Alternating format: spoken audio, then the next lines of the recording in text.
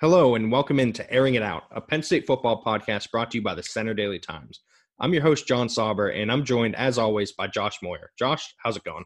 It's going well. We're only a couple days until Selection Day Sunday, and then I'm looking forward to it here, John.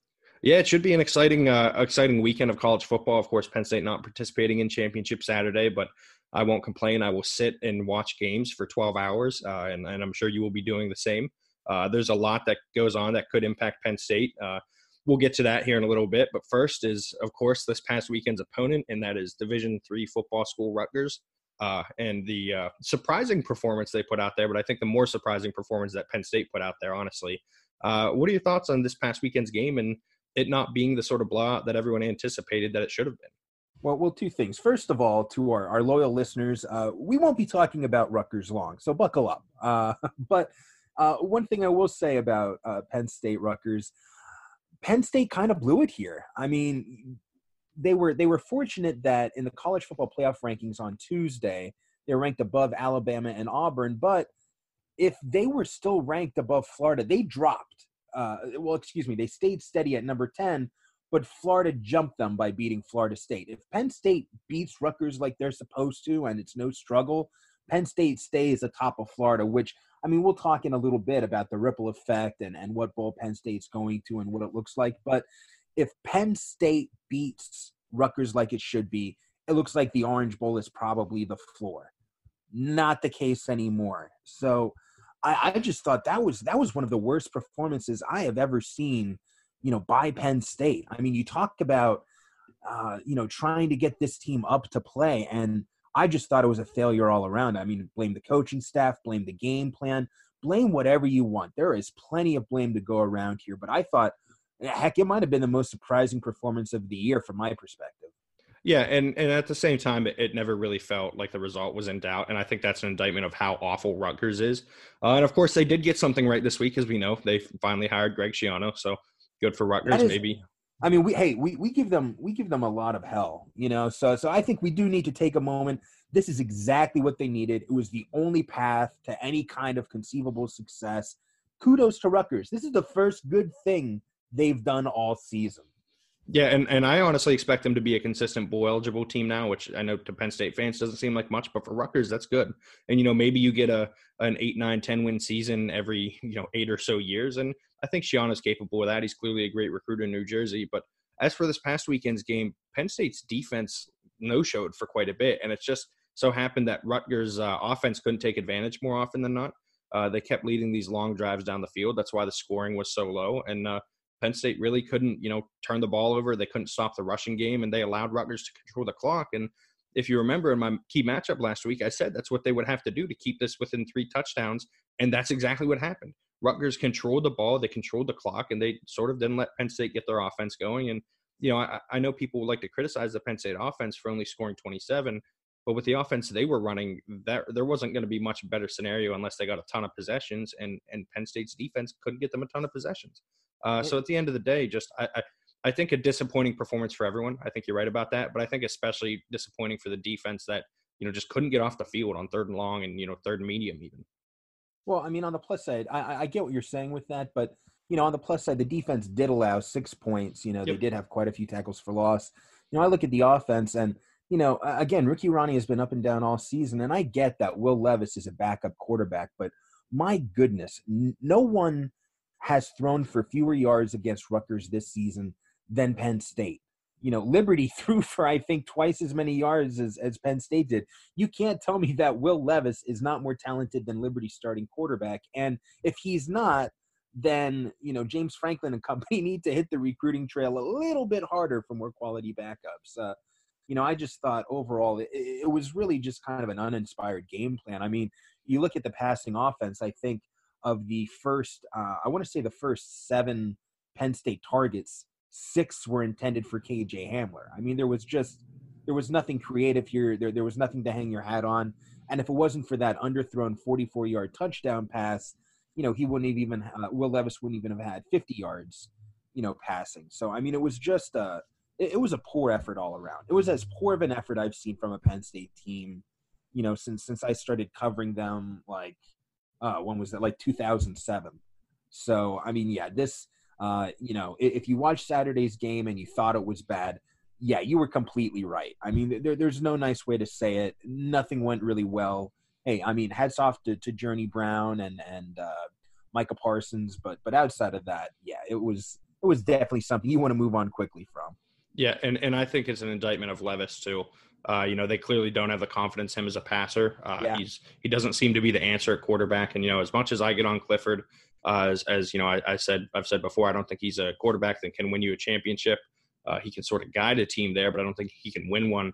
And I think that's a problem. But Levis clearly isn't that either. If they're going to run a Levis-led offense, it's going to be run heavy. It's going to be a lot of power read. It's going to be a lot of spreading the defense out and just letting them bulldoze teams, a little bit like those Tim Tebow offenses we saw in the 2000s at Florida. And I don't think that's the kind of offense Penn State wants to run. I think they want to stretch the field. I think they want to get big plays. They want to get their playmakers in space, and they want to let them go to work. So I just don't think Levis, unless he makes some serious strides with his accuracy, is going to be that quarterback for this team.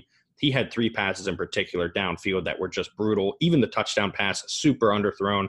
The DB just didn't see it and couldn't adjust, and Jahan Dotson did, and it turned into a touchdown. But, yeah, just an uninspiring performance all around. And like you said, you want to move on from it quickly, so we will too. There's not a whole lot to take from that.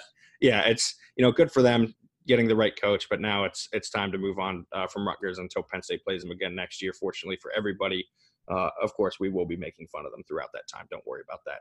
But now it's on to the next step for Penn State, and that's some bowl destinations. And right now it looks like there's still a strong chance at a New Year's Six bowl. We'll see what comes to fruition after this championship Saturday, but let's sort of run it down here, Josh. You wrote the story yesterday, of course, on what their possible destinations are. So what do you think is the most likely outcome for Penn State here after this weekend? I think everybody would tell you the same thing there. Right now, the most likely outcome is absolutely the Rose Bowl, because the path is rather simple. Ohio State beats Wisconsin big. Penn State gets into the Rose Bowl. I mean, the key with the Rose Bowl, obviously, is they take typically, again, they can take whoever the heck they want, but, typically they take the highest ranked Big Ten team that's not going to the playoff. So essentially, what we have here is right now, Wisconsin is number 8. If the season ended tomorrow, Wisconsin's going to the Rose Bowl. And we have number 10, Penn State. So that question is, if Wisconsin loses, will they drop below Penn State in the final college football rankings that will be released Sunday? If they do, Penn State gets into the Rose Bowl. So that's what we'll be looking for. It's very straightforward, and I'd say, that one, if I had to put a percentage on it, there's a 50% chance they make it to the Rose Bowl. Next we have the Orange Bowl, which, hey, great. Orange Bowl is still a New Year's Six bowl. For that to happen, you want to see 2 SEC teams. You want to see 2 SEC teams in the college football playoff. That means you want to see the Georgia-LSU game close. You want to see Georgia and LSU both get into the playoff, because the Orange Bowl picks the best team remaining from Notre Dame, SEC, and Big Ten. So, that's what you want to see with the Orange Bowl. And then we also have the Cotton Bowl, which, we have all sorts of kind of goofy potential outcomes with that. But you and I talked earlier, and it seems the key to that is simply that the Big 12 loser in the championship game drops below Penn State. So you don't want to see that Big 12 game close. It doesn't matter who wins, just have one team blow out the other. And so if I again, percentages, I'm going to say 50% Orange Bowl, 50% Rose Bowl, 30% Orange Bowl, 10% Cotton, 10% elsewhere. Yeah, I think that's pretty close to what I would have. I would actually flip the Cotton Bowl and the Orange Bowl, just because I think it's more likely. So basically, to get in the Cotton Bowl, Penn State would need the SEC team to fall out of the playoff race, which I think we're both sort of expecting to happen if Georgia loses big. I know I expect Georgia to lose big to LSU. So we would expect them to fall out. And then we would expect, Florida to stay ahead of Penn State, which right now they are, and Wisconsin to make the Rose Bowl. And the one thing that gets me about the Rose Bowl situation, and I'm with you, I think if Wisconsin loses big to Ohio State, Penn State should be in. Wisconsin would have lost to Ohio State twice, the first time big, the second time big, and to a bad Illinois team. But I think there's a chance, based on something Rob Mullins said, that the chair of the College Football Playoff Committee, after the rankings were released Tuesday night, he mentioned that the committee sort of acknowledges that this is an extra game, that it may not, be as indicative of, just because they have a third loss, that may not matter as much. If Wisconsin's 10-2 or 10-3, excuse me, and Penn State's 10-2, that they may sort of discount that third loss because it was just an extra game against, of course, what would be the top team in the country. And I thought that was an interesting quote. I still think that Penn State gets into the Rose Bowl, but I think they sort of laid the groundwork there to potentially keep Wisconsin above Penn State. And if that happens, then I think the Cotton Bowl becomes the most likely. I would assume the loser of the Big 12 title game falls behind Penn State. The committee seems to love Penn State and hasn't been as high on the two Big 12 teams. And I think they're sort of looking for an excuse to drop one of them, and the loser of that game will likely drop. But I'm with you. I think Rose Bowl is most likely. One of the two other New Year's Six is second most likely. And then beyond that, it's probably the Outback Bowl, which I'm sure Penn State fans would not be as happy with just because it is not a New Year's Six Bowl. There's not the recognition, but the opponent could be better, and we'll get to that here. But first, let's look at that top choice that we talked about with the Rose Bowl and the potential opponent there. And I think you and I both agree that if Penn State makes the Rose Bowl, they're in all likelihood going to face Oregon. Yeah. I mean, because the odds are right now it's between Utah and Oregon, and if you have LSU beating Georgia big, that means Georgia falls out of the playoff, and odds are Utah is going to take its spot. So again, a lot of stuff could happen, but really, if Penn State makes the Rose Bowl, there are two scenarios: play Utah, play Oregon. That's it. And yeah, if I had to put my money on one or the other, I would say Oregon as well. I think most prognosticators, I think the overwhelming sort of favorite matchup that people have been picking has been Penn State, Oregon, Rose Bowl. And that's exactly why, because the odds certainly seem to favor that scenario. Yeah, and I think that would be a really fun matchup. We've seen what Oregon's offense is capable of, and of course you get the return of Jawan Johnson, who has played really well for Oregon this year, to add another layer to that game. Of course, next, then we'll go in order of sort of how I had it laid out here, and that's the Cotton Bowl. And again, the opponent is very obvious here. That game is going to be a group of 5 opponent. It's either Memphis or Cincinnati. Whoever wins the AAC this weekend gets in. And I actually think Memphis is a nightmare opponent for Penn State. Their quarterback, Brady White, was someone that Penn State recruited out of high school, ultimately ended up going to, I believe, Arizona State before transferring to Memphis. Mike Norvell may or may not be the head coach, when they get into the New Year's Six Bowl, if they were to win this weekend. We'll see how that shakes out. Sounds like he's getting looks at Florida State, at Arkansas. But yeah, I think that is sort of the nightmare matchup for Penn State. And not just because of that, but because there's really no wins there. Either you beat a group of 5 team in a bowl game that you should win, or you lose to a group of 5 team, getting your third loss of the year. Yeah. I feel like the Cotton Bowl just doesn't carry the prestige it used to be because, like you said, I mean, every year it's essentially the same storyline. Hey, good Power 5 team, like you're supposed to win this game, and if you don't, it doesn't look good for you. So, yeah, it's not great. It's almost like playing Rutgers. It's a lose-lose proposition. Yeah, and the only way there's value added there, I think, is if you get a team like UCF a few years back when they beat Auburn, when it was sort of, everyone. UCF or USF? UCF. When Look, I mean, that's true. That's a good point. When they claimed the national title and, you got to see them sort of destroy Auburn. And I think that was a lot of fun. But you're right. It just doesn't have the prestige just because they are tied to the group of 5 champion, generally speaking. But next up, of course, is the Orange Bowl, another incredibly straightforward one. Unless, there is a crazy scenario here where Clemson somehow loses to Virginia this weekend and the committee thinks that Clemson doesn't deserve to be in the playoff, which they don't seem to like Clemson all that much, so I won't put it past them at this point. But unless that happens, Virginia is going to be in the Orange Bowl, and they're going to take on, either that Big Ten, SEC, or Notre Dame. Doesn't look like it'll be Notre Dame. But yeah, another matchup I think that isn't really that positive for Penn State if they take on Virginia. Yeah. Well, right now Virginia is ranked number 23, so that certainly isn't as sexy as Oregon. But I mean, the ACC is down this year. On the plus side, Penn State should be the heavy favorite in that game. So, hey, if you're a fan, you pay for the tickets in the hotel, down at the Orange Bowl. On the plus side, you should be celebrating a win. I remember years and years ago, what was the when Penn State played Florida State? That was the Orange Bowl, correct? Yep, that was 2005, 2006 game. That was one game that everyone thought was going to be a blowout. Penn State was the much better team. And it ended up going into 3 overtimes, John? Yep, 3 overtimes.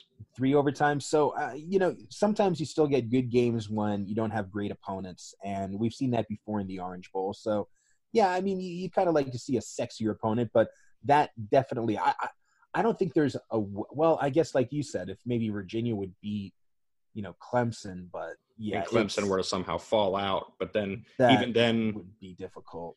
Yeah, it would be a total disaster scenario for everybody involved, I think. Because actually, I think Virginia would still go because it'd be the ACC champ. They won, yeah. So who knows what would happen with Clemson? I'm kind of now rooting for that because, again, I love the chaos. But, of course, the other matchup that I think that we'll be looking at here, and like you said, to be clear on Virginia, that's a game Penn State should win. Unlike Memphis, who could beat Penn State, I don't think Virginia could. I think that would be an easy win for Penn State and a good win in the Orange Bowl. But the last sort of matchup I'm looking at, and that's if they somehow fall to the Outback Bowl, is a potential game against Alabama. Well, and how much? Well, just to let people know how much needs to happen for Penn State to fall past those 3 bowls. Let's go through it here quick. So, Georgia has to lose big. Yep. Wisconsin, Ohio State. It doesn't really matter with that, but Wisconsin would get the Rose Bowl bid over Penn State. That has to happen. And, from there, help me out. The Big 12 loser has to stay ahead of Penn State, knocking them out of the Cotton Bowl, and Florida has to stay ahead of Penn State. Well, that's obviously going to happen. Yeah. Neither Penn State nor Florida play. Right. Well, you could see, maybe a win of Florida's gets devalued this weekend, a loss gets devalued. Changes can happen there. Think about that. Yeah, and so there's little things that could make change there. It seems like there's not a lot separating those teams with them swapping spots this week after pretty meaningless games, honestly. So there could be some change there, and I think that would be really interesting, though, because it's feasible. It's just not all that likely. Each of these individual things could happen, but it's just not likely that everything all happens together. But if it were to happen and Auburn were to stay ahead of Alabama and get in the New Year's Six Bowl, which I think we're all anticipating because they did win the head-to-head there, then we would have Penn State, Alabama, in all likelihood in the Outback Bowl. And I tell you what, that is the one that I'm rooting for. Like with no dog in the fight here, I just want to see those two teams go at it. It's a winnable game for Penn State too because the Alabama defense isn't good at all, really. But I expect Penn State to give Alabama a game, especially because it's an Alabama team that could be let down a little bit disappointed that they're not in a New Year's Six Bowl, that they're not in the playoff. An Alabama team that's sort of lethargic a little bit and led by Mac Jones instead of Tua Tagovailoa. I think it could be a lot of fun. I would enjoy watching the game. And I'm not sure where you fall on that, but I think that would be one that I would be really looking forward to as opposed to a Penn State Memphis matchup. I'm sort of torn here because I absolutely think playing Alabama would be the better matchup than Memphis or Virginia, certainly. But by the same token, you want the more prestigious bowl too. So, as someone who's going to cover the game, I want to cover the Rose Bowl. It's prestigious. I don't get to go to California very often. As a reporter, that is what I am. That's the bowl that would be interesting if Penn State gets into. Outback Bowl, been there, seen that. Doesn't excite me. Yeah, I'm all about that high level. They only have so many bloomin' onions, John Sobridge. They just lose their luster after number 6. I beg to differ. But, we'll see what happens this weekend. There's a lot on the line here. There's a lot, as you can tell, that's going to go into where Penn State ends up. So just sit back, enjoy the ride, enjoy some football on Saturday. And where Penn State ends up, they end up. But in all likelihood, that's going to be a New Year's Six Bowl, which going into the year is not something that either you or I projected or many people not projected. At all. So, it's got to be a win for Penn State fans either way. Yeah, well, and just one thing I will say about that quick. Did talk to Penn State's players Saturday after the game and asked them what bowl they'd like to go to. And overwhelmingly, it was either as long as the New Year's Six, we don't care, or out of the 6 guys I talked to, 3 or 4 of them said Rose Bowl. The seniors wanted to avenge their loss from how many years ago, or players just that was a game they were very well aware of, knew the pageantry surrounding it, and wanted to be a part of that. So Penn State's rooting for the Rose Bowl. That means Penn State is rooting for Ohio State to win big on Saturday night. So that might not feel right if you're a Penn State fan, but that's what you're going to have to do. Yeah, and I'm with you. I think a lot of those guys, from that 2016 team probably want to avenge that loss to USC and get their shot at another Rose Bowl. Of course, wherever they play in the bowl game, Yetur Gross-Matos will be playing with them in his final game as a Penn State Nittany Lion. Of course, Yetur announced his decision to enter the NFL draft, but said he will in all likelihood play in the bowl game, which, is a big plus for Penn State fans getting to see him play one last time. He was dominant against Ohio State. He's been, a little bit up and down this year, but still when he's at his best, he's one of the best in the country. What are your thoughts on him leaving and, the sort of projection for him moving forward? Well, I don't think there was a more obvious guy who was going to leave early than Yetur Gross-Matos. I mean, we essentially knew for probably the last 14 months this was going to happen, because since then, Yetur Gross-Matos has been a projected first-round NFL draft pick. Really, if you look at any mock draft right now, he's going usually in the late first round.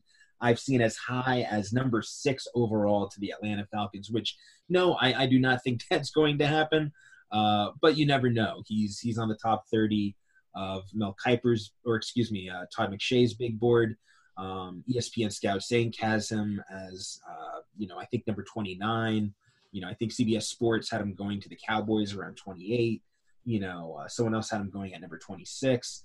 So there's essentially everyone thinks this guy is a day 1 pick. At worst, he should be early day 2.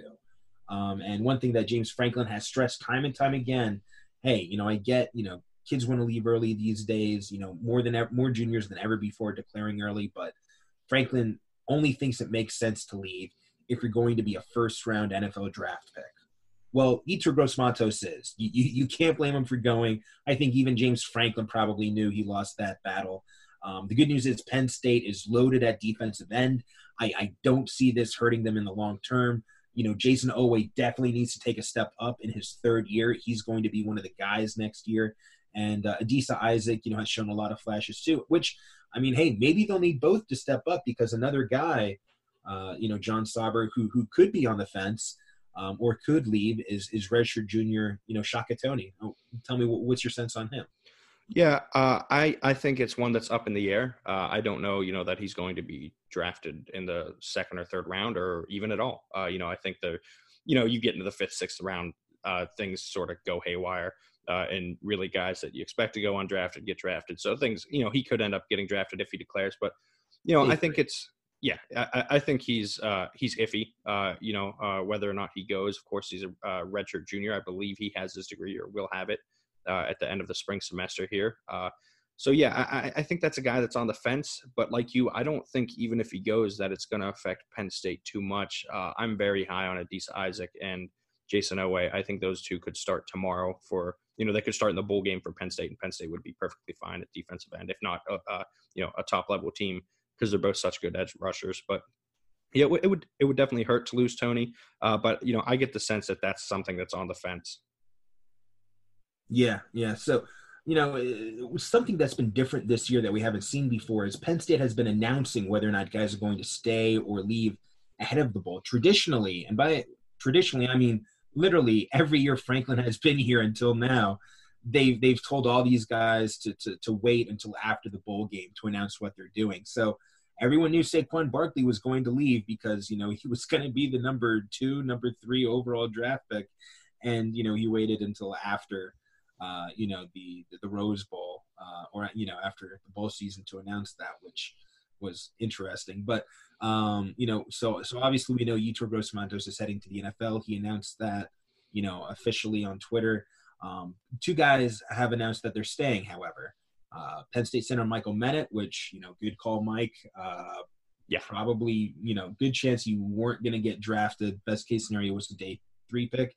And the biggest boon, I don't know if I'd say surprise, but the biggest deal for Penn State so far, the best positive news, is that true sophomore tight end Pat Freiermuth, who was eligible, found out he was eligible because he did a post-grad year after high school. He'll be returning next year, he announced, which is absolutely huge for Penn State for multiple reasons, among which, he is one of the best tight ends in the country, even if the Mackey Award Committee is, I don't know. Someone needs to look if, they're in a state that has, legalized marijuana or something, because I don't understand how he doesn't make the list of finalists. But I don't want to get going on a rant about that. Pat Freiermuth is someone that Sean Clifford has targeted again on critical downs, third downs, fourth downs. He is as important to this Penn State offense as another guy who could be leaving in redshirt sophomore KJ Hamler. He's a guy we haven't heard from yet. John, he's one guy. He's hard to figure out. If I had to pick, if someone's gun to my head, does he stay or leave? I would guess he leaves, but right now that's just speculation on my part.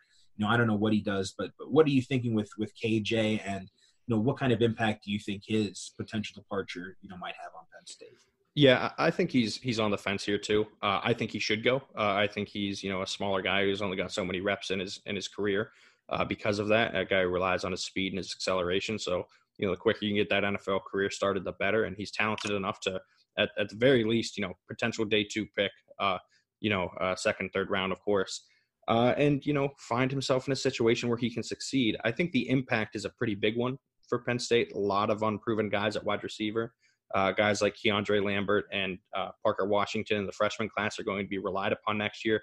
Even if Hamler, were to stay, they need a third wideout. It seems that it'll be Jahan Dotson no matter what. And then if Hamler leaves, it's probably Daniel George. And then you got to find that third wideout, which is not a good sign. And it speaks volumes to what Freiermuth's return means too. Like you said, clearly one of the best tight ends in the country. Just a ridiculous notion that he's not, a Mackey Award finalist. I thought, he could potentially win it, but, who am I to judge, for those making those decisions? Clearly they missed something, though. I think everyone would agree about that. But yeah, Freiermuth is going to be a mainstay in this offense next year. I don't think there was ever a real shot he was going to leave. I think once he found out he was eligible, it was like, oh, cool, and then, made the decision pretty quickly. Of course, like you said, with Michael Menet, I think there's him coming back is a major positive for him. He's going to be one of the best centers in the country next year, I think, and will have a chance to really improve that stock and turn himself into a early day 3 pick potentially. And, like you said with Hamler, though, that's the one that everyone's going to be looking at. That's the one they should be looking at. Yeah. If he decides to return, this offense is suddenly much more dynamic. But there is also a train of thought, if he were to leave, maybe the ball gets spread around a little bit more. And, you see guys getting the ball across the field a little bit instead of just targeting him and Freiermuth, which, as I've mentioned in the past, could be an issue with this offense. But, I think either way, you want Hamler back. There's no doubt about that. The offense is better with him on the field. He's so dynamic. He's such an elite playmaker. He can make things happen with the ball in his hands. He draws so much coverage without the ball in his hands. Just someone that you really hope to get back if you're a Penn State fan. Like I said, I think it's 50-50. I think he should go. I think he will go. But I think there's a legitimate decision being made here. Yeah, if he goes, it's not going to look good for the Penn State offense. Everyone has pointed to 2020 as, okay, this is the year, where everything comes together and the Nittany Lions, if they're going to do something, it's going to be 2020. KJ Hamler leaves, that is a glaring weak spot that, you just can't replace a player like him. If we were handing out MVP awards tomorrow, John Slaughter, I think my offensive MVP would be Hamler and Freiermuth tied. And if either of those guys would have left, or if KJ Hamler does leave, it's not going to bode well for the offense at all. Yeah, I think the emergence of Journey Brown could help mitigate some of that. I think he's been so good the last few weeks that they have a clear number 1 back next year. And of course, they are adding weapons that could help. But you're right, it's not going to be a good thing if Hamler leaves. Offense. Sorry, well, I'd say I didn't mean to interrupt your train of thought, but I totally did. But no, it's the one thing I would say is you mentioned those offensive player of the years. I would throw Rasheed Walker in as an honorable mention. He was so good at left tackle for this team this year that I think the big guy deserves some love there. It's an MVP award. There is no honorable mention, but I digress. Let's say KJ Hamler leaves. I understand what you're saying about Journey Brown, but do you think this offense could be better in 2020 than 2019 if KJ Hamler leaves? I think it can be. I don't think it will be, but I think it can be. I think losing Hamler sort of forces Ricky Ronnie to spread the ball around a little more. We see, it's funny, at the beginning of the year, we were, clamoring, like, get the ball to Hamler. He's one of your best players. And I think that was more about getting him the ball in key situations and, when they needed things most, and not just sort of force feeding him the ball at all times, which I think is what it turned into as the year went on. We didn't see many wide receivers get many targets outside of him. But yeah, I think it could be better. I don't think it will be, though. Okay, well, I guess that's one thing we'll have to see. One thing we can both agree on: the guy to watch from here on out is obviously KJ Hamler, and he's someone. If he is on the fence, that's one decision we might not learn until after the bowl. So keep your eyes peeled on that. That's definitely something that we'll be following. And again, I would expect him to be, to likely go within the top 50, 60 picks of the 2020 NFL draft. So we'll see. Yeah, and two more guys to touch on here real quick, two defensive backs. Lamont Wade, of course, a redshirt junior this year, will be a redshirt senior next year. Could see him move on, has a decision to make, obviously hasn't announced yet. And Tariq Castro-Fields at corner, again, has a decision to make, could move on, has really a lot of the tools you want to see in an NFL cornerback. He's long, he's athletic, he's 6'2". He's got a lot of desirable qualities that I think could boost him up some draft boards with a good combine and the like. But those are guys that losing them would obviously hurt Penn State, but I think they're more likely to come back than not. We'll see what happens. That's more of just an educated guess at this point. Of course, we haven't seen them make a decision just yet. But no, I mean, both of these guys, Shaka Toney, Lamont Wade and Tariq Castro-Fields, I think we can both agree would be in their best interest to stay. But, as we've seen in the past, that's not always the case. I mean, certainly Ryan Bates and Connor McGovern would have benefited, or at least Ryan Bates would have benefited from coming back for another year. He ended up going undrafted, and he's currently with the Buffalo Bills now, which is good news for him. But yeah, both of these guys could certainly improve their stock. Lamont Wade, I don't know where he would be drafted. He had a great year this year. If he can put it together again next year, we could be talking about maybe day two. But as it stands right now, the safest decision for those guys is to stay put. But again, we don't know their family backgrounds, or maybe just don't want to share some of the family backgrounds that maybe they want to keep private. But I mean, certainly there are a lot of different things that these guys have to weigh. It's not as easy as what's best in the long term. For some of these guys, you need to take into account short term as well. So again, we'll be following all of these. Penn State is quicker than they've ever been before, and letting fans know whether or not they'll be coming back. So, these are all, I guess when everything is said and done, I'm not really good with math, John Sauber, but, there was over 6, so every year, it seems that because of James Franklin's recruiting that there's, a lot of underclassmen to kind of keep track of what they're doing next. And yeah, this is no exception, but the good news is, the 2020 NFL draft will be a little bit of fun. We'll see another first-round NFL draft pick most likely, and there should be some picking up in the later rounds. Yep, I totally agree. We'll be watching all of that movement this offseason, whether it's potential guys entering the draft, potential transfers. Of course, you can always catch that in the rest of our coverage at Center Daily Times, of course, at centerdaily.com. But that'll do it for this week's episode of Airing It Out. You can find us, as always, on Apple Podcasts, Spotify, Google Play, Stitcher, and TuneIn. If you want to read Josh and I's writing, as I said, you can subscribe to our Sports Pass from the Center Daily Times at centerdaily.com/sportspodcast. You can follow us on Twitter at @byJoshMoyer and @JohnSauber. Thanks for tuning in, and have a great day.